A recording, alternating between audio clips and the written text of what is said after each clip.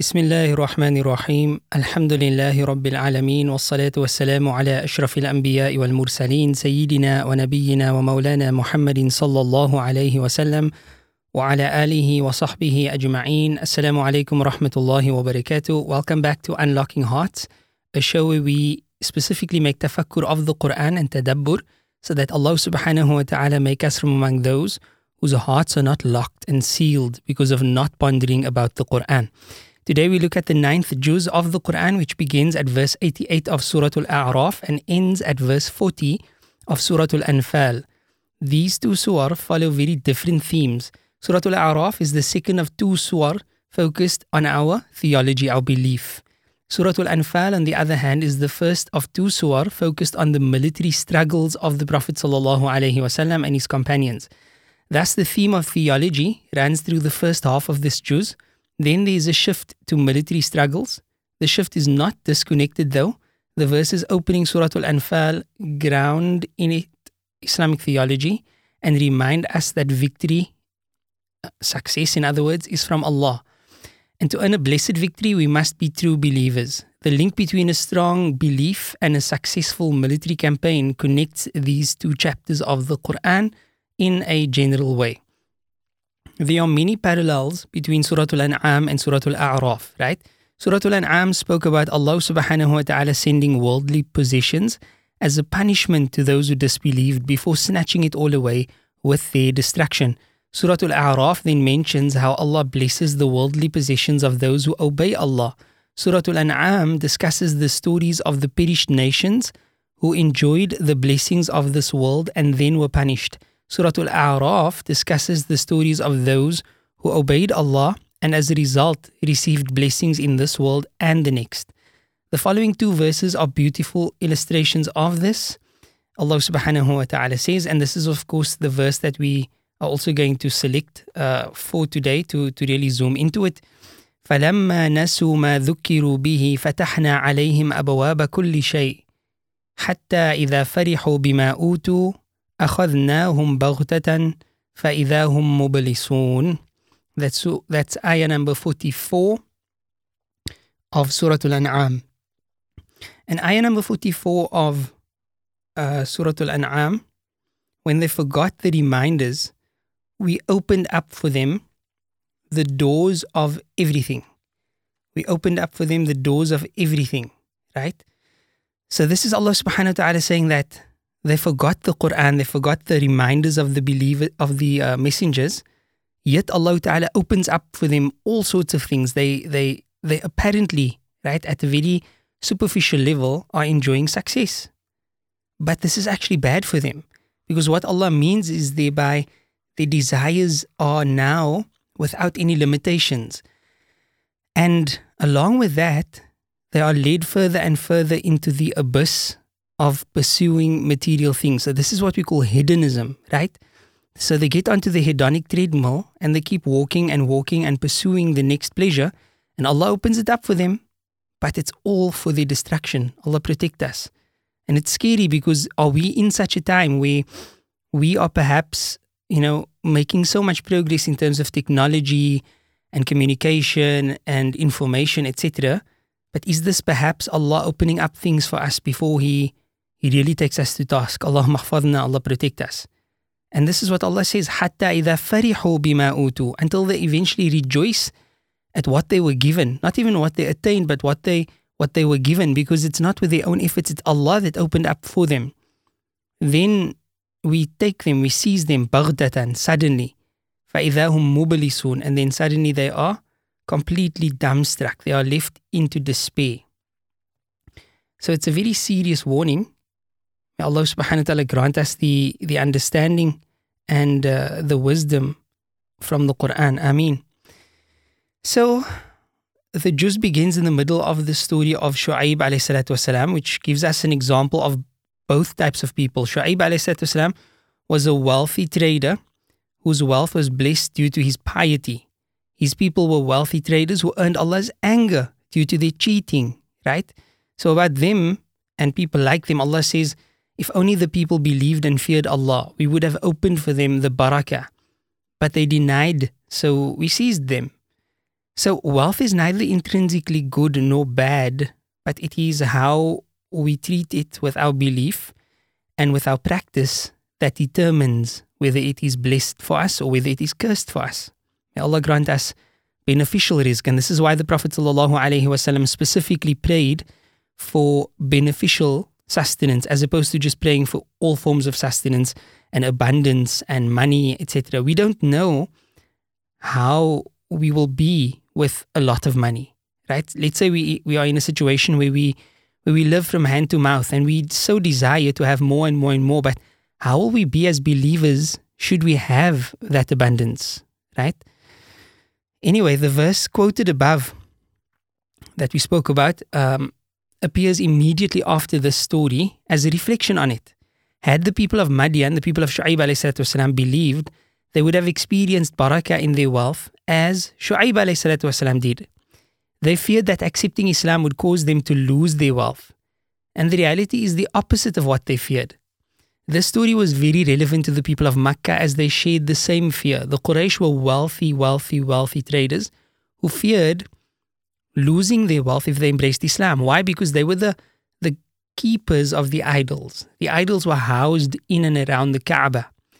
So if you get rid of idolatry, then you get rid of a reason for people to come to Makkah to worship the idols and to bring gifts and to trade. So essentially, idolatry came with a lot of financial benefit for the Quraysh. But instead, Allah put barakah in the wealth of the Muslims and made Makkah a center of blessed commerce, which it remains today. In fact, there's even an English proverb or an English idiom that basically goes that, something is the Mecca of jewelry, or it's the Mecca of computers, or whatever the case may be, because that's how blessed Makkah is. And this was due to the iman of the believers and the good works of the believers. And Allah knows best. Another story in this juz is the story of Nabi Musa ﷺ and the magicians of Pharaoh. When the magicians witnessed the miracles of Nabi Musa, they immediately believed and gave up everything in this world for Allah. They were threatened and killed by Pharaoh, but did not waver in their faith. The believer knows that the true blessings lie in the afterlife. The next surah is a shift back to Madinan revelation, so the period after Medina, or after the Hijrah rather. That is what we refer to as the Madani period. Surah Al-Anfal was revealed shortly after the Battle of Badr as a reflection on the battle itself, and it is the shortest surah in the first third of the Quran after Al-Fatiha. And it is placed here due to its relation to Surah At-Tawbah, which some of the companions considered it an extension of. It's also worthy to note that the Quran is not arranged from longest to shortest surah as some people may believe, although that may appear to be the case, especially since Surah Al-Baqarah is the longest surah, and then you have very long surah following it. But remember that the Quran begins with Surah Al-Fatiha, which is one of the shorter surah. So when the Quran was compiled, Ibn Abbas radiallahu ta'ala anhu asked Uthman ibn Affan radiallahu ta'ala anhu, what is your reasoning with Surah Al-Anfal, which has less than 100 verses, and Surah At-Tawbah, which has more than 100 verses, yet you put them together without writing in the name of Allah, Bismillahir Rahmanir Rahim, between the two of them, and you placed with them the 7 long surah. Why did you do that? Now remember, Sayyidina Uthman radiallahu ta'ala anhu was not acting out of his own accord. He was responding to what the Sahaba knew of the Prophet sallallahu alayhi wa ala alihi wa sahbihi wa sallam. So Sayyidina Uthman radiallahu ta'ala anhu responded that Al-Anfal was among the first to be revealed in Medina, and At-Tawbah was among the last of those revealed of the Quran, and their discussions resemble each other. So we thought that they were part of each other.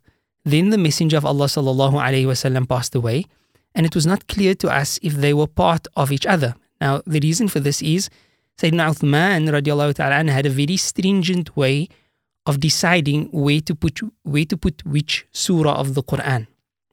And this is why the majority of scholars are actually of the opinion that the arrangement of the surah are partly because of wahi, in other words, partly divinely inspired, but as a whole, or generally speaking, they were placed in that particular arrangement or tartib because of ijtihad of the Sahaba, that the Sahaba would say, okay, we heard the Prophet ﷺ saying this, we heard him reciting that, we heard him reciting this one after that one usually, etc. And they needed to bring their evidence, they needed to bring their witnesses. And this was the manhaj that he followed, and this is the opinion of the majority of scholars. So that places some context around the idea of, figuring out the theme of one surah with the next surah, and, the theme continues and so on. This is why perhaps we find many of these connections between surah, but it's not necessarily that it is divinely ordained as such that one surah must follow the other, and Allah knows best. So moving on, the Messenger of Allah ﷺ died, and it was not clear to us if they were part of each other. This is what Sayyidina Uthman said. For this reason, we put them together without writing in the name of Allah, the most gracious, the most merciful, and we included them with the 7 long surah. There are many other explanations for the omission of the Basmala, Bismillahir Rahmanir Rahim, at the beginning of Surah At-Tawbah. And the one thing that is for sure is that there's consensus among the Sahaba that was how it's supposed to be. And the explanation that many scholars had given is that Surah At-Tawbah begins not with a message of mercy, but with a message of the sword. And the first verse, or the first predominant theme there, is a final warning, an ultimatum to the disbelievers that this is it. There's no more after this. There's no more mercy for you in this world after this. You either have to follow in the way of the Prophet ﷺ, or you have to get out of Makkah. Surah Al-A'raf ended with the story of Musa and his followers defeating the Pharaoh. Surah Al-Anfal was revealed after the Prophet ﷺ and his companions defeated the Quraysh at Badr. There are many parallels between these stories. The followers of Musa had to flee Egypt, the companions had to flee Makkah. The Pharaoh was killed in this event. The Pharaoh of this nation, Abu Jahl, was killed at Badr. So these stories give hope to the oppressed, that Allah will grant them victory over their oppressors eventually. This is one of the core themes found throughout this juz of the Quran, the triumph of the oppressed over the oppressors. And Allah subhanahu wa ta'ala knows best. And at this moment, we take the opportunity to make dua to Allah subhanahu wa ta'ala. Alhamdulillahi Rabbil Alameen, wassalatu wassalamu ala ashrafil anbiya'i wal mursaleen, sayyidina wa nabiyyina wa maulana Muhammadin sallallahu alayhi wa sallam, wa ala alihi wa sahbihi ajma'een. ربنا تقبل منا إنك أنت السميع العليم وتب علينا يا مولانا إنك أنت التواب الرحيم. O Allah, in these blessed moments of Ramadan, we raise our hands to you as your weak, humble servants, begging of your mercy, begging of your forgiveness for our wrongdoings. O Allah, we perpetually wrong ourselves and oppress our own souls, and there's no one who can forgive us except you, so we turn to you for your forgiveness, Ya Arhamar Rahimeen. O Allah, we raise our hands and we beg of you on behalf of all of those who suffer oppression in this world, all of those who suffer at the hands of their oppressors. Ya Rabbil Alameen, your Quran is full of hope for the oppressed against their oppressors.